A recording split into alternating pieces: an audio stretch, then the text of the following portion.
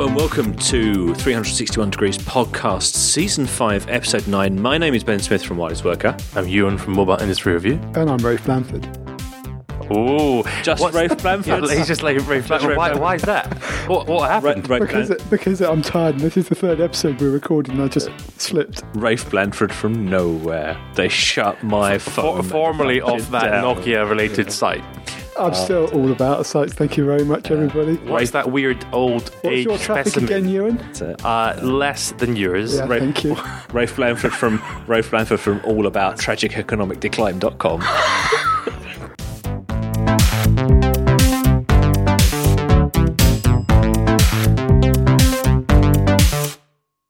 We should probably move on from teasing Rafe. Things of the week this week before we get on to our proper main topic and things. You, McLeod, what's your thing of the week? My thing of the week is 3, who I saw a press release. I haven't done the blog yet, but a press release arrived in my inbox saying, hey, we are doing roaming in all of our countries, the 5 or 6 countries where there's another 3 network for free. Which is exactly what they used to do. If anyone remember 3 Like Home, they did this for a year and a bit, 2 years, and then went, oh no, we can't be bothered with this. We're not going to do it. They shut it down, and now they brought it back. I'd love to know what changed, because they told me that because they were all three countries, but the franchises were paying each other huge amounts of money, and it was completely unworkable. It was unworkable. No, but the press release actually said, oh no, because we've got these networks, we might as well. It makes a lot of sense. Yeah, that really does frustrate me. You switched it off, switched it on again. What were you thinking? Political willingness. So yes, but that is fantastic news. It is really good. Why is it good news for you? I go to Ireland lots, and I'm holidaying in Italy this year. Both 3 locations, and I've just switched my main SIM back to 3. And so Australia's about as far away you can get from you and I. And I went to Australia the year when they cancelled it. So I've got to do Denmark and Hong Kong and somewhere else, and so basically I'm just going to do my tour of 3 countries. Well, I insist on making sure that we live somewhere with a decent internet connection, so maybe we should start holidaying where there's a 3 network. Good stuff. Yes, I'm very pleased about that. Also, Rafe Blanford, what did you think of the week? Having had someone mercilessly been asking me about my phone, I thought I would talk about my other favourite consumer electronic item, which is my Kindle, and that's because Amazon have just announced a new version of the Kindle Whitewrite, which is their kind of leading ebook reader, faster page turning, better experience. So it sounds like an intimate hygiene product, doesn't it? The Whitewrite. I probably messed up the name because I'm fairly tired now, but also talking about ebooks, so I'm pleased to see that come out, and I didn't actually think they'd find a way to improve it, but it appears they have. But more interesting, a company called Oyster has just announced, it would be a bit confusing for anyone in London because you wave it at the tube, it certainly won't work, but they're basically doing a model of Netflix for ebooks, so you pay a $9.95 subscription every month and you get access to 100,000 books, so nice bit of innovation. Of course, being a high-bound industry, it's not going to work because they've only managed to get one publisher, HarperCollins, I believe, to sign up to it. But there are some interesting titles like Lord of the Rings and various. But I really do like the idea of paying $9.95 a month and having access to any book I want. Yeah. It's kind of the new library, if you like. Very convenient. It'd be fantastic, and I'd really like to see that come off. It's odd, isn't it, that you can literally walk down the road to a public lending library and get free, unlimited access to any book, and they'll even order them in for you and all this kind of stuff. So, I mean, clearly it's not free to pay before with taxes or whatever, but yeah, certainly for a small cost. What's your thing of the week? My thing of the week, I've been thinking a lot about customer service this week, actually. Right. Ben talks a lot about this, doesn't he? I think he's quite a grumpy man. Is there any way you can link this to Nokia and Blanford having a bad day? Or? It's tenuous, but I'll give it a go. Right, no, so I was thinking. So I've been. I'm not going to name them, but I've been telephoning 2 mobile networks over the last week to deal with various account changes. Ben's got a contract with O2, doesn't he? He does, yeah. O2 and 3 basically. I do have but he didn't see it. And Vodafone. I also have a contract with Vodafone as well. Yeah. All right. So, but 2 of those 3 then. Yeah. So I was thinking, one network answers the phone within seconds and immediately deals with my issues, but makes me talk to somebody in India, and Indians are jolly nice people. I love talking to them at every opportunity. That's obviously 3, but it is 3, yes, yeah. And but it's very You can only do 5 things. Well, it's very structured, but it's also very tortuous because as a Brit, I find the oh yes sir, that's a brilliant idea, and I can be delighted to absolutely help you completely satisfy your need for that to be resolving that immediately, sir. Oh, that's very nice of them. It just grates a little bit, and also the lack of flexibility, and you've talked about on a number of occasions, you and the kind of the just fix it. You know, you don't just fix it. You have to find the right process. Exactly. Yeah. Whereas the other network, since you outed me, the other network O2, who Hello, Ronan. hello Ronan. Chief executive. Ben knows him. We're all busy mates. I've shaken his hand. I've interviewed extended delays speaking to them in like 20 or 30 minutes on hold to get through. But then when you do, How much do you spend with them? actually not very much. There you go. And yeah, because unless the O2 people are going, oh god, he's worth nothing. Ship him over there. But then when you get on the phone, someone who absolutely sorts out your whole thing immediately, very clearly, very concisely, and so thinking.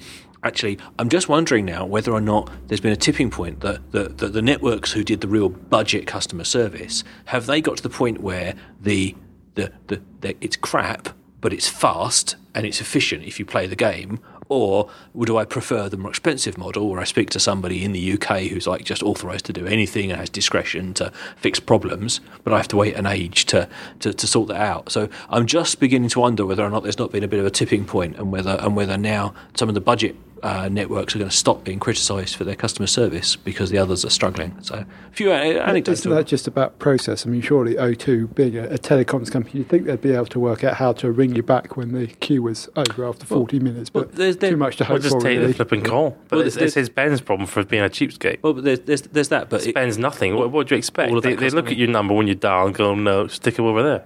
Well, and do they? more than Yeah. that, they recognise that he's not using it as their main phone, and he swapped away from them a while back to traitorously. Well, no, it's typically on the value you spend. They segment you and then go right next. And they heard he was nasty to me on 361. Actually, no, that was you. Yeah, there we go. Anyways, I've been thinking about customer service, and I've been thinking that there is a sea change at AHA, and actually some of the overseas ones now. It's so cheap to have people just pick up the phone immediately. Better.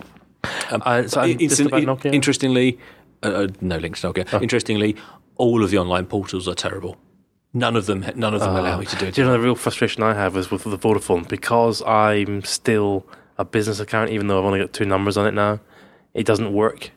I'm still having to go to I can't get the consumer experience for whatever reason. Yeah, of the portal rubbish. For my portal, I want to change my accounts and do it all. Tell me about it. Yeah. There you go. And can you believe actually? One final thing. Sorry, I know we're supposed to be quick.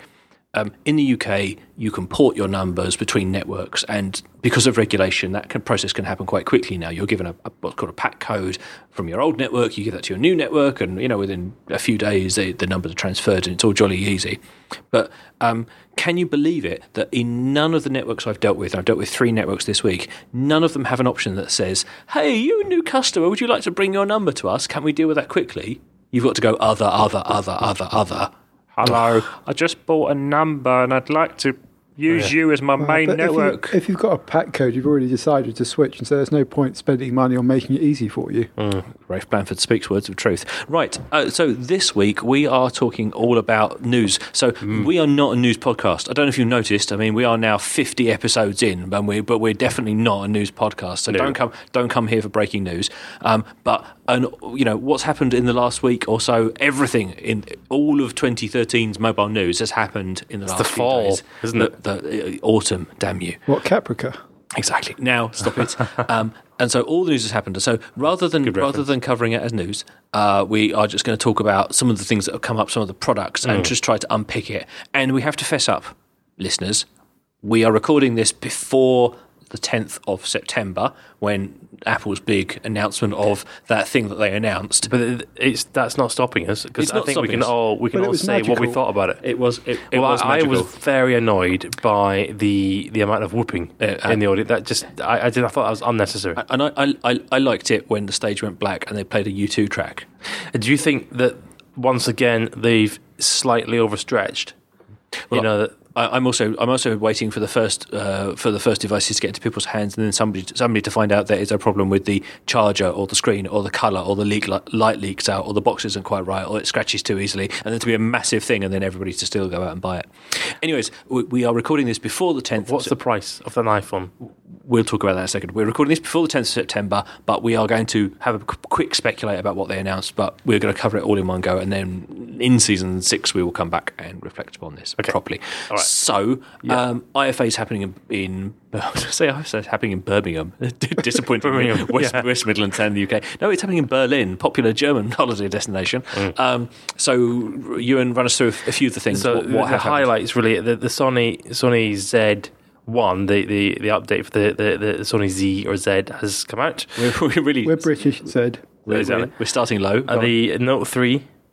Samsung Note 3, and then the Samsung Tab 10 or 10 point whatever. Yeah, 2014 edition. Oh, dear me. Okay, naming disaster. We also have quite a few watches. The watches have been big.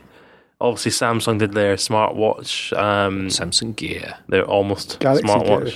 Samsung Galaxy Gear. Then just when you thought there weren't enough words in that name. We've also got the Sony Silly camera. You missed the other watches because we've got Sony smartwatch. Sony, I've got that on my list here. Smartwatch with Qualcomm and the Qualcomm TOC. That's it. So okay, let's just Qualcomm unusually actually win the name for the award for having a name that doesn't sound completely rubbish. No, although I imagine there's probably a lot of Snapdragon. Probably a lot of 8-year-olds. Thank you very much. I'll ask your daddy. Put that in your pipe and smoke it. Snapdragon. Why is it called TOC? And there's a lot of people explaining about analog clocks. TikTok. Yeah. Okay, so let's quickly recap then, because I feel that there's the one thing that was interesting out of IFA this year is that there's a lot of sort of new device categories emerging. We're not so much talking about the new X or the new Y. We're talking about obviously the Note 3 has come out, but we're talking about watches, we're talking about clip-on cameras, wearables, we're talking about wearables, and even the devices like the Note 3 and the Sony Z1. They are why they are notable is for kind of non-traditional kind of features and things. Right. They've not just dialed up the specs. So let's talk watches first of all. What do you reckon?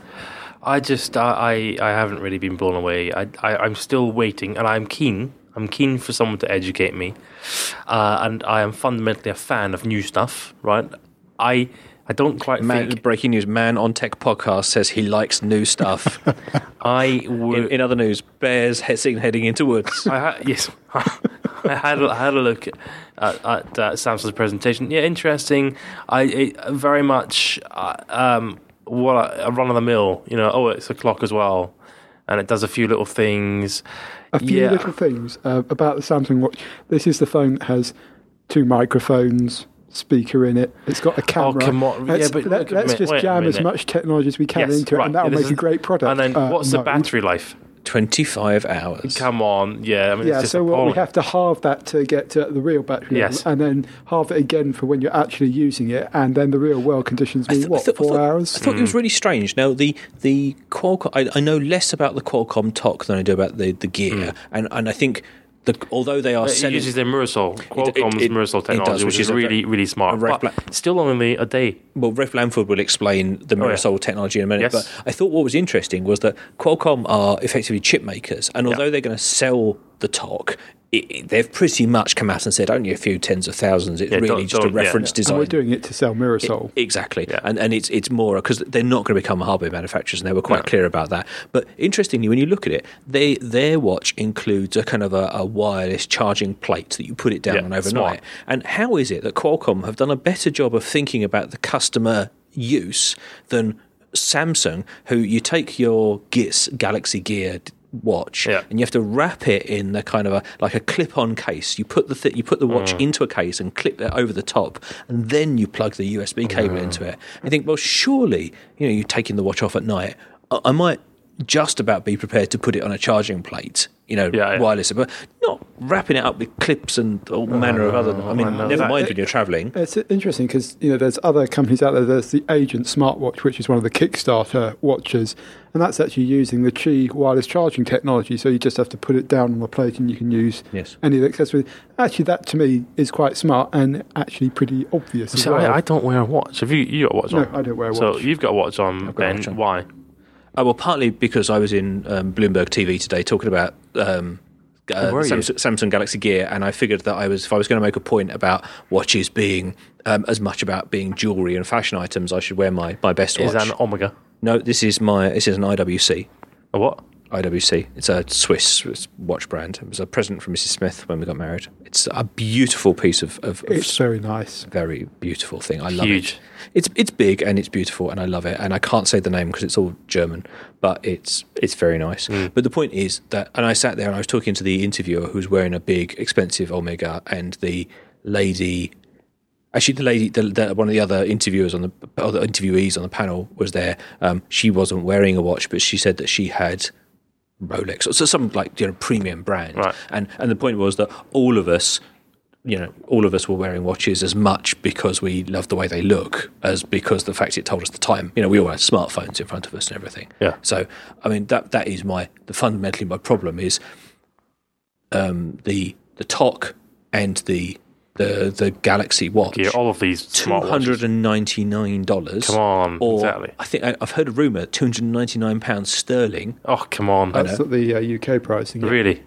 Oh, which is pretty horrendous, and that is for a watch which is tied to a particular smartphone. Now, clearly, when they sort out the software, there'll be 4 or 5 different smartphones you can use, but all Samsung ones. So you have your Samsung Note 3, and then you decide to go and buy an iPhone or a Sony. Isn't it just going to degrade the whole experience because they're going to have to have connectivity? And it feels like the bad old days where you have to connect a Panasonic video recorder to a Panasonic TV, and it's just not a good idea that at all. In that regard, we're criticising a first-gen product for having first-gen characteristics. But that's an obvious one. But is there any scope to do that anymore? But what is a smart watch? Because I'm amazed that they've got this far. So the Pogo watch, which was another one of these Kickstarter ones, it had the e-ink display. Yes. And although I don't know whether it's been a success. I know an equal number of people who love them and hate them, but it does run some apps. It does talk to phones, and it does have an innovative kind of display. So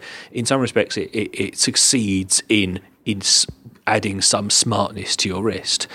Are these sort of miniature smartphones with watch straps, which is effectively what the other devices are they really smart watches? Because do you really... If it's got to be within Bluetooth distance of your phone, are you really going to use a tiny watch interface to do interacting with? I don't see it at the minute. So I'm keen. I'm waiting for someone to say, "Here's what we've done. Here is a brilliant use case." I haven't quite got there yet, and I'm not being turned on by anything I'm seeing so far. I think that's the issue. I mean, it does feel quite like the early days of e-books or even smartphones, where the idea kind of appeals, and there's something that sounds interesting about a smartwatch, and it did when Microsoft did the Spot watches, and they sunk without trace for very obvious reasons. But they to me felt more compelling because they worked on a kind of a pager technology that you didn't need to be hooked up to. So you got internet information, not really, but you know what I mean. But for the time, it was interesting, and cool. It feels like there's been a step back. And the reason I reference ebooks is because when they first came out, it was a really interesting technology, but honestly, it was still better reading a paper book. And that's what it feels like with smartwatches at the moment. Interesting idea, but better off having a smartphone in your pocket or a traditional watch if that's the way you want to go. And it's quite hard to think of, would it be different, for example, if you didn't have to charge it every day? If you go for if it was a week. A week would be quite interesting. It doesn't actually change what it does. And I think it needs to be more than that, and it won't get away from the bulk issue either. I'd like to. Why does it have to be watch size? Why can't it be like the Predator? Like a whole arm. Yeah, like the lower forearm. Might be more of a cell. But I know that because Nokia's got the patent for that little rip. But that's something slightly different with the morph. But I'm thinking like it wraps around your arm. Yeah. But I'm more confused as to it's almost like they've taken all the things you can do with a smartphone and tried to make the watch do them. And I think, well, what does wearable tech do? And we talked about this before the show. It gives you maybe awareness, and it gives you another output screen, and it gives you data collection. So actually, why aren't we focusing on giving you sort of passive awareness? Why aren't we focusing on making it easy for you to be aware of information, but not interact with it, just to wear it, or to feel a vibration, or to be alerted silently? I could see a use case in terms of managing your calendar and so on. So you don't have to keep looking at a screen. You can it vibrates. Your wrist vibrates. Okay, see what's going on. I think that could possibly work, but I'm looking forward to seeing what Apple does, if anything. I think Well, first of all, I just want to quickly talk about sensors, though, because the Samsung watch does have a bunch of sensors in it, and it will do the pedometer and all those kinds of things. And will it do it well, by the way?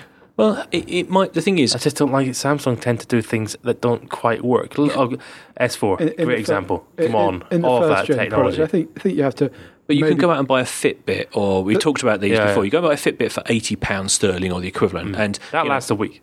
Well, it lasts a week, but also it does a reasonably good job of doing fitness tracking. It does that. I mean, the interesting thing about sensors is that all these sensors, for the most part, already exist in your phone. But the reason you don't use your phone for it is because the battery life runs out if you try and run them all the time. But the next, a la S4, there's the Galaxy S4, all these little tools that you have to switch off because they just don't work. Because I wonder how much the same happens with the smartwatch. I mean, I do think that idea of the smartwatch mainly being an activity tracker, but you get to see a bit more information in real time, is the most interesting aspect of it at the moment. What are we missing? We must be missing something. Well, just to go back to sensors and smartphones, that's a problem that's going to get solved in relatively short order, because the issue is you turn on your processor, you drain on your battery, but it's possible to have these sensors running on a lower level, and whether you're using big, little, or one other silicon technology. And actually, the good example of this is the Moto X, relatively recently out, is always listening for your voice. You can do the same thing potentially for those sensors. So I get the feeling that some of that stuff will end up in your phone, and people go, I can't carry it with me when I'm running. I agree. But for a lot of people, that sports activity tracker is a relatively minor thing, but everyone might be interested if I could have it as part of my phone anyway. And the market starts to not disappear, but for £300 or $300, you can buy, as we have discussed previous episodes, Nexus, Lumia. There's tons of different handsets you can buy. Full handsets. But I want my smartwatch to be a smarter watch. I want the time zone to change. I don't know if I'm looking at the thing on your wrist at the minute. You can't get that. That's a sexy timepiece. Yeah, exactly, but I want to go to Omega, or actually, I mean, let's not be snobbish about brands. I mean, okay, I Timex. This is a gift, and it's something I'm very, very I love to own, and it's a beautiful watch, and people spend different amounts of money on watches, jewelry, and things, but and it is jewelry, but I want to have my watch, whatever it is, be smarter. So I want it to change time based on my connection to my phone. Is a Nokia on your wrist. Doesn't change time. You got to set it. So at the moment, see what I did there? At the moment, people are making a virtue of the fact it's analog, and it's almost sort of the most refined but basic mechanism. You've got to manage it, so it should change time and be accurate automatically. But so I want to maybe have an everyday watch, and I want to be able to look at it, and I want to see time changes as my phone, because I rely on my phone to get the right time zone automatically. I rely on the front screen of my phone to tell me how long it is until the next appointment. Yes. I get and to flash important things. I get text alerts and things, and some of those things I wouldn't mind having sort of passively, but also then it could, the watch could monitor my blood sugar levels and these sorts of things. But I want it to be better at doing the job it does and add some features in. I don't want it to try and replace my smartphone, because there's very few things that I do on my smartphone that I could do with a smaller screen. Let me ask you this: is it politer? You say that? Is it more polite? Is it politer to look at your phone or your wrist? Because actually, I think in some cases it's probably far more horrific and offensive to actually turn your hand, as I'm doing now, to look at a watch. Yeah. Well, that's why when you talk about notification, which I think is one of the interesting elements of the smartwatch, there's plenty of other ways to do it.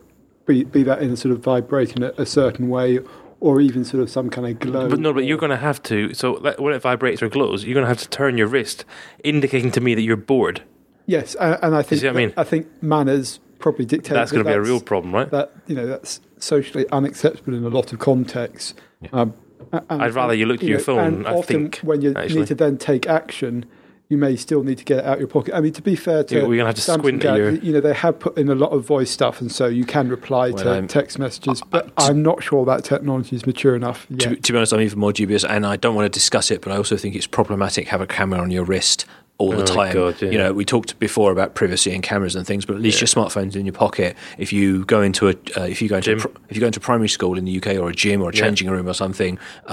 Okay, Samsung have a shutter noise and all this kind of stuff, but you are inadvertently pointing the camera directly at people all the time, and it's only going to be a matter of time. It's not very good if you're because if you think about where your watch is and your wrist, exactly, not very useful. Is it? It's going to be in the toilet. It's going to be pointing right down in the urinal. Is it? The camera is in the front of the watch. Depends which way round you hold it. Moving on. Right, the Sony. I was referring to the watch, but realised that come from Rafe Blanford? It came out wrong. Sorry, dear me. Sorry, after listeners. 5 seasons, that was the sound of the bottom being reached. Okay, literally, right. Yes, the Sony Z1. Sony's, I'd like to talk about. So the Sony Z. I have been loving the Xperia Z. Is a wonderful phone. I like the form factor. I like the waterproofing. It has a terrible screen and a terrible camera. I quite like the screen. I don't think it's terrible. They fixed the camera, but they haven't fixed the screen on the Z1. The camera, I find actually pretty good, actually, because I have been using it in the pool, and it is absolutely brilliant. Because he's been taking pervy shots in the pool. Oh, come on. Blanford, I'm surprised to even. There we go. Listen, the grandparents have a pool. Granny porn. Oh my God, you're gonna have to edit this bit out. Right. If something's happened, get his blood sugar up. Less sugar. Have some more cherries here. Have some red cherries here, Blanford. My parents-in-law have a pool, and it's been very warm recently, so I took the Sony along, and it's just really useful because you can film underwater. So I've been filming my children swimming, and the output is just genius. So I think the one I'm actually very attracted to because the waterproofing of that has been brilliant. I took my not the Z1, but I took my Z out for up a mountain and sort of outdoorsy stuff. Right. I know, and I'm not much of you drop it in a stream. I'm not much of an outdoorsy person. Well, we got a little bit rained on. We got a big bit sweaty, and all of the people walking up the hill, and I was the only one who was confident to keep my camp, take the snaps, have it in my hand, raining, and I had the map on it and everything. And, that's right. And so I definitely see the appeal of having my everyday phone a bit waterproof. I mean, not completely. Do you know what? Here's an interesting one. Underwater, you can't use the screen. There you go. Right, because I don't know what's wrong. Obviously, the sensors don't work because I was trying to take a picture underwater. Conductivity. I couldn't actually touch screen. Okay, talking of... That's all right, they fixed that because being no way sexist, Sony decided to put 2 scantily dressed ladies in a fishbowl at IFA and have them take photographs of each other underwater, and I did rather despair. But obviously, were they touching or pressing a button? I think I were probably pressing a button. You weren't looking, were you? Well, I can't say I paid that much attention, but you'll be pleased what is wrong with you? Congratulations to Sony and all your efforts towards the endorsing the cause of feminism. Diversity. Right, okay, next, the Note 3. No, I want to talk about... Sorry, no. While we're talking about Sony, I wanted to just jump into the stupid Sony camera. I think you mean the smart lens cameras, Ben. Silly Sony camera. I mean, I agree it's a better name, okay. But... what's going on here? I have been reading some people on the internet who believe this is a good idea, and not all of them can have recently sustained head injuries. So there's... like Nokia. I don't leave it. I don't understand. I mean, I understand the desire to have phones take better pictures. Yes. And I know that one way is putting amazing cameras in phones, like Nokia have been doing, but another way is to put kind of traditional lenses, but like those little small ones you see now and again for the iPhone. Well, or you could even do what Samsung did and actually kind of make a whole camera mechanism in the back. But the thing I don't understand here is that what Sony have done is made all of the camera assembly, and effectively then you clip it on your phone, and the phone is just the viewfinder and the control mechanism, and it looks fragile, it looks inconvenient, it looks like there's 2 batteries that could go flat, and I'm just thinking, if you're going to go and spend a lot of money on on the glass and the camera camera sensor bit. Why not just stick a viewfinder on there and make a camera? I think a bit like Canon have done and things, which is intended to be a great wireless partner. So it sends all the pictures over. But the point is that you view, manipulate, edit, and share them from your phone. You don't need the phone to be the screen because that's a terrible form factor. To hold it up and You can't help but feel that the cost of putting a screen on the back, even though it's not the same experience, would have given it a bit more versatility. I mean, these are $400, I think, for the expensive version and $200 for the cheap one, which is a lot of money. Actually, as bits of camera equipment go, they're pretty nice. They're the versions of that Sony has in their kind of high-end point-and-shoot cameras, and they're able to produce some pretty good pictures. But the early demos suggest there is a bit of lag time going on to the phone. And more than anything else, it's just sort of an inelegant solution for me, because it's one more thing, as Ben said, you have to charge, but you have to remember to bring it with you. And when there is the technology out there to put really good cameras in the phones themselves, I just don't see it. And you've got the lens clipped to the phone, and yet you're still paying the battery price of wirelessly transferring the picture in order for you to see it. Yeah, this is a world. This is madness. This is absolute madness. So we should go and get one. Well, I would love to. I have to say, I would love to see one in the flesh, because clearly so you can eat some words, maybe. If I'm wrong, I'm wrong. But there are. I understand people want to take better mobile pictures. Great, but I think as soon as you get into a dedicated camera device, make the connection after the pictures have been taken, not part. Just madness. Okay, Note 3. I wanted to get to the Note 3. There's a lot of people I know who love the Note form factor and the huge battery. Yeah, I mean, I have to put my hand up, and when it first got announced, the Note and that whole phablet trend, I just didn't think it would work. I didn't think it would catch on. I didn't really understand the kind of 5.5-inch plus screens. But as you say, it's come on a long way. This is the third generation for Samsung, and it actually tends to be where they produce some of their best products. I think the S3 was their best smartphone, and S4 was actually a bit of a disappointment, but that's another topic. What they've done here is made it a bit bigger in the screen department. They've made it a bit thinner. The actual overall kind of front profile size is very similar. But it's also interesting that they've increased the quality of the screen and started to do a lot more with the stylus. So there's a reason it's called the Note. Yeah. And actually that makes it quite interesting for me. When you think about input on, it's always been about fingers, and this sort of introduces styluses again. We've had them on mobile devices before, but more than that, they've thought quite carefully about some of the software experience. Now, in a typical Samsung way, some of them have been implemented with everything under the sun and sort of too much. But I do like the idea of putting, note-taking is something that makes sense with a stylus. I think anyone who's used Microsoft OneNote or Evernote will recognise there is a certain amount of utility in that. But also with the big screen, they're sort of offering the split-screen version of that, so you can have more than one thing on the screen at a time. The bad thing about it is that it's basically all proprietary Samsung stuff. It's not built into the platform, which basically limits its utility. And I think that's the problem. Is I'm not sure it's for me, but I can appreciate that some people value the big screen form factor. And again, it's not. I don't think it's for me. But the pen, if that's your thing, then fine. But all of the use cases, all of those apps, all of the even the split screen and the drawing drawing boxes and the controls popping into them and these sorts of things. You start off thinking, oh, that's quite cool, and then you remember, oh, but Samsung made it. So it's going to be excruciatingly badly designed and unreliable. So it's like when you used to buy a computer and it came loaded up with software and you think, oh, I wonder if that's interesting. You realise rubbish it's software just as well. crapware, and you remove it. And so we're back down to the thing of, is it a good piece of hardware, and does Samsung's Android skin irritate me very much or not at all? And then all right. And there's still the kind of issue, I think, for some people, of the materials that Samsung chooses to use. And this time around, I think it's going to be plastic, fake leather. And then the fake leather. Gosh. And you sort of go, okay, I get that you're trying to make it like a notebook, but you look at all the stuff that's out there on the market in terms of really good use of materials. Sony's actually a good example with the Z series. Apple with the iPhone. Even some of the Chinese companies now have sort of gone away from the really cheap, nasty plastic, yet Samsung seems to persist with it. And it's a bit of an overgeneralisation, but you can't help but go, it ends up looking scuffed after sort of 12 months. And I just wish they'd done more there. And they're certainly capable of doing does it? It feels like a deliberate decision on their part, and I just don't really understand it. Right, let's move on from because we have to do very, very quickly do the Tab 10 2014 edition. So see comments about the Note. It's slightly bigger. Blah blah. Move on.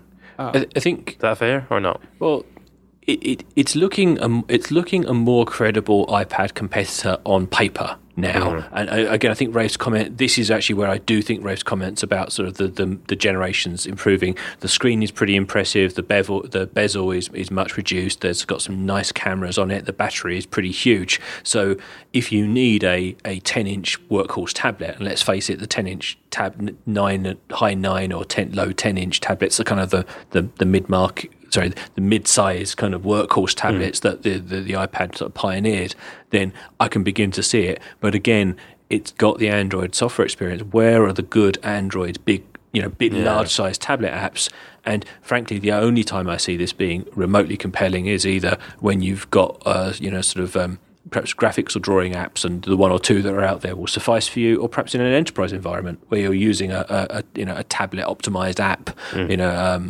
Other than that, I don't see it, frankly. It's where, with Android, you've got basically it's coming up from phones. And in one sense, the engineering effort that Google did to ensure they're running on the same operating system is pretty impressive. And we've always talked about that being a good thing. But you start to realise, actually, it's not always, because the iPad did well because it encouraged developers to create iPad-specific applications. It was quite easy as well, and your app and did work. Quite easy, and Android doesn't have the benefit of stuff coming down from Windows. People may laugh about the Surface, but there are people who swear by them because it's got Office on it, and that's an important factor. And there are other and there is help for those people. They can seek help from a self-help group or an online community. And it's hard to see these Galaxy tablets as anything other than basically a blatant copy of what Apple's doing. And the drawing stuff is okay, but it's not a mainstream thing. I mean, actually, I know a lot of people who use either a Note or some of the kind of stylus-specific Galaxy tablets for doing design work on, and it works really well. And it's almost become kind of the equivalent mobile device that Apple was always the designer's choice.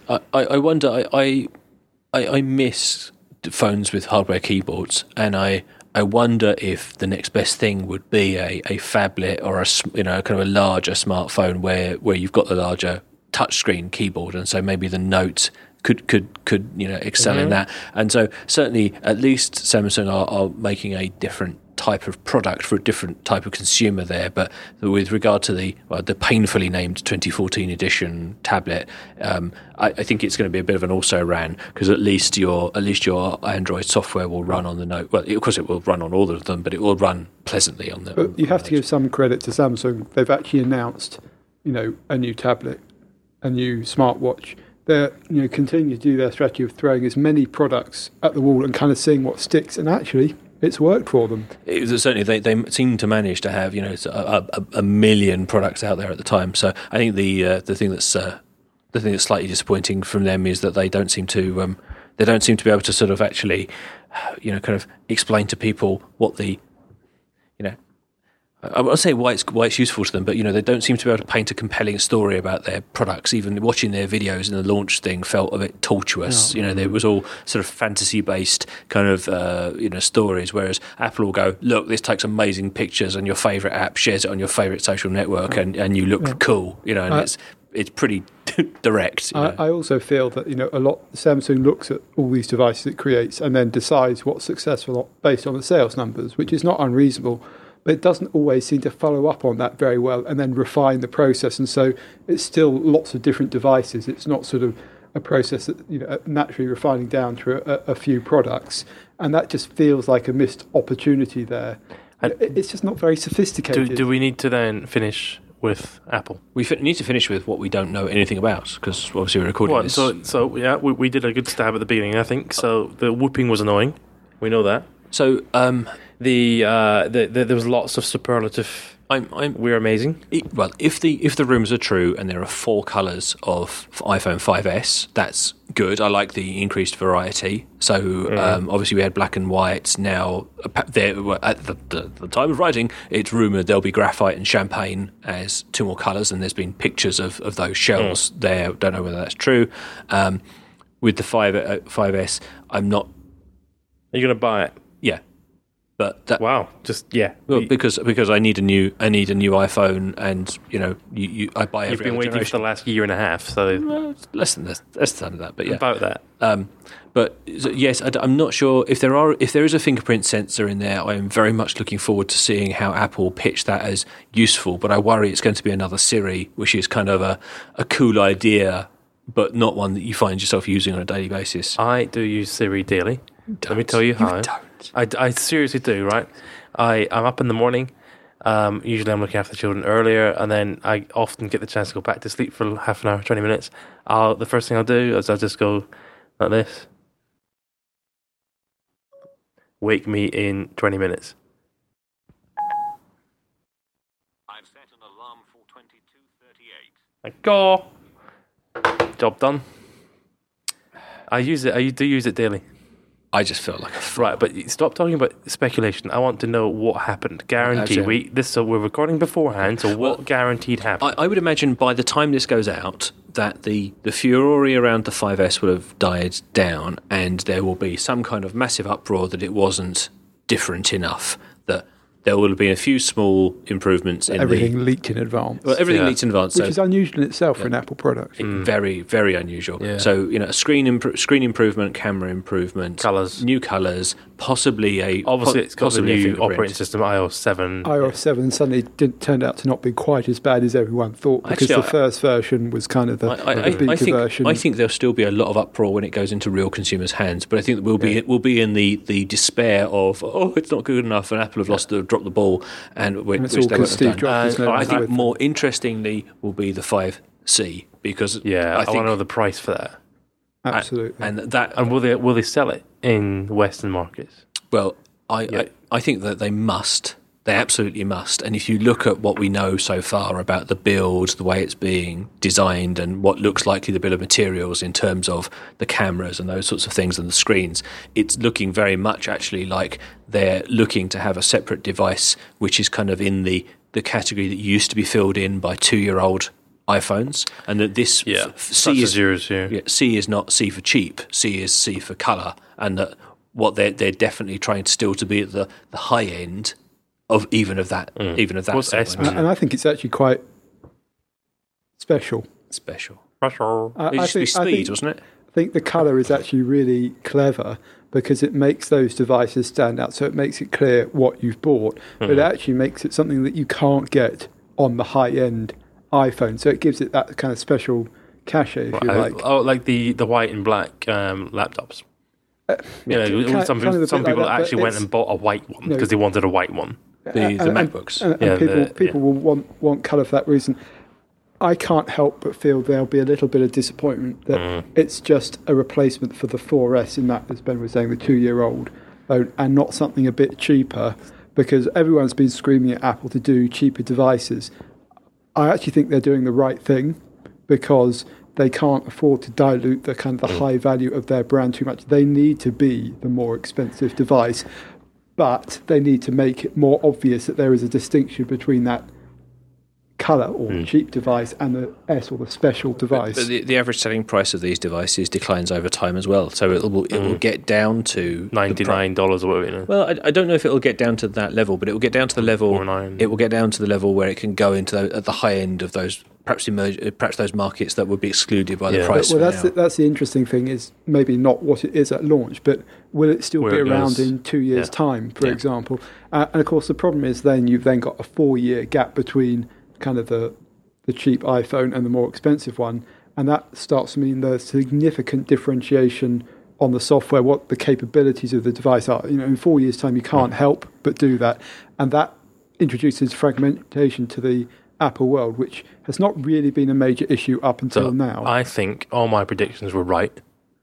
I don't know about you guys. My predictions were about the whooping. The whooping is a dead certain. Yeah, it's very annoying. I'm very much looking forward to the new iPad Mini. I won't. Yes. I won't. Yes. I can't live without Retina or high density screen. God. No, I just First world problems. no, it's okay. Yeah, I can't live without it. But I just He wears glasses, and I can sympathise. I was going to say pardon, but that's the wrong joke, isn't it? Every device every device I've got has got a nice high density screen. When I go back to standard density screens, it is jarring and unpleasant to look at. And well, why would I? If I'm going to spend that much money on a device, why would I spend it on a device that upsets me every time I look at it? Fine. Okay. So I'm delighted that they're Just Blandford.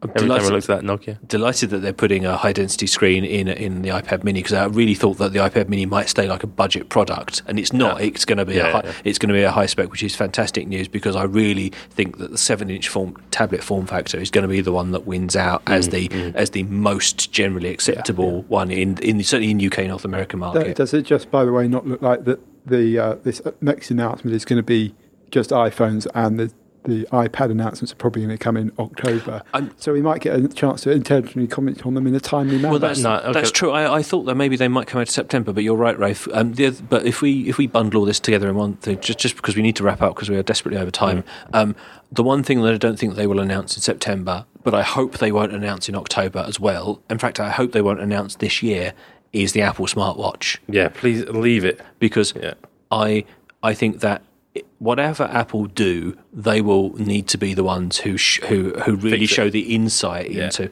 The other problem is that Apple could launch just another smartwatch, just some random collection of screen and battery and camera and NAF software, and it will sell by the bucket load, because just having the Apple logo on it and the Apple industrial design will mean that even if it's just a watch, it will be quite a pleasant watch. It will be quite a stylish thing to have, and that will falsely create a whole market, a little bit, I suppose, like tablets, where anyone could create a tablet. No one really has created a tablet ecosystem. Can I ask a final question then to both of you? But can we just say, conversely, Ben said before this we'll show something I thought was really interesting. Wow. If Apple said, no, we're not doing smartwatches because we don't believe in them, what does that do to the smartwatch industry? So actually, that would be, I hope that if we're not going to get smartwatches that are better than what the Samsung Gear and things like that announced, I wish that Apple would publicly say, we're not having that, we're not doing that, we decided to can our smartwatch product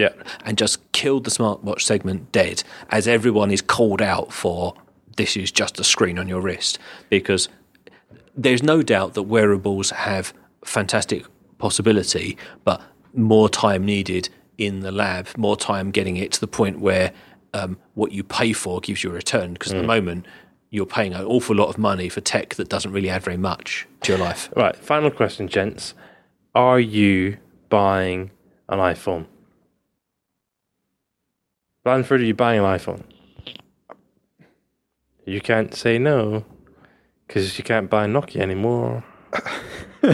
I'll have to wait and see the product, but I see think the product. What have you got at the minute? A 4S? If you're in mobile, you have to seriously look at an iPhone just for keeping current. Right. Yes. Okay. I was expecting to say that. Not, and that's my position. Is I have to have an iPhone as one of my phones. You can't not, if you're going to be informed in the mobile business. To be honest, I didn't see the value in upgrading to the 5. There wasn't a big enough jump for me. I was dumb and I bought the 4S just before the 5 came out. It wasn't worth it, because it's the one handset I could buy with my own money. Everything mostly else comes through work. I've synchronized my wife and I into iPhone, so our contract ends this month. There you go. So we'll get a new one. There we go. Right. Thanks for listening. Well, I might buy my devices SIM free anyway, but it's about a case of spreading the cost. There we go. What a slightly disappointing note to end the show on. Well, I'm just keen to see who got it right, and I win. Yes, we will have to revisit timing. Not ideal on this one, but certainly I think what's interesting is that for a while we've been complaining about no innovation. A truckload of new gadgets have fallen out of the sky, and we've just slagged every single one of them off. Yeah, healthier policies. There we go. So normal service has been resumed. Thank you very much for listening. No doubt you will all be keen Note 3 users, or will be in the queue outside whichever shop it is that's selling the Samsung Galaxy Gear disappointment watch. So please let us know why you'll be wasting your money on those products. We'd be interested to hear, particularly from people who are keen big form factor Android users, if there are any of them out there. Thank you very much for listening. We will be back next week with the last episode in Series 5, where we will be dealing with all of the lovely questions that you sent us in. So be sure to listen next week. Thank you very much. Bye-bye.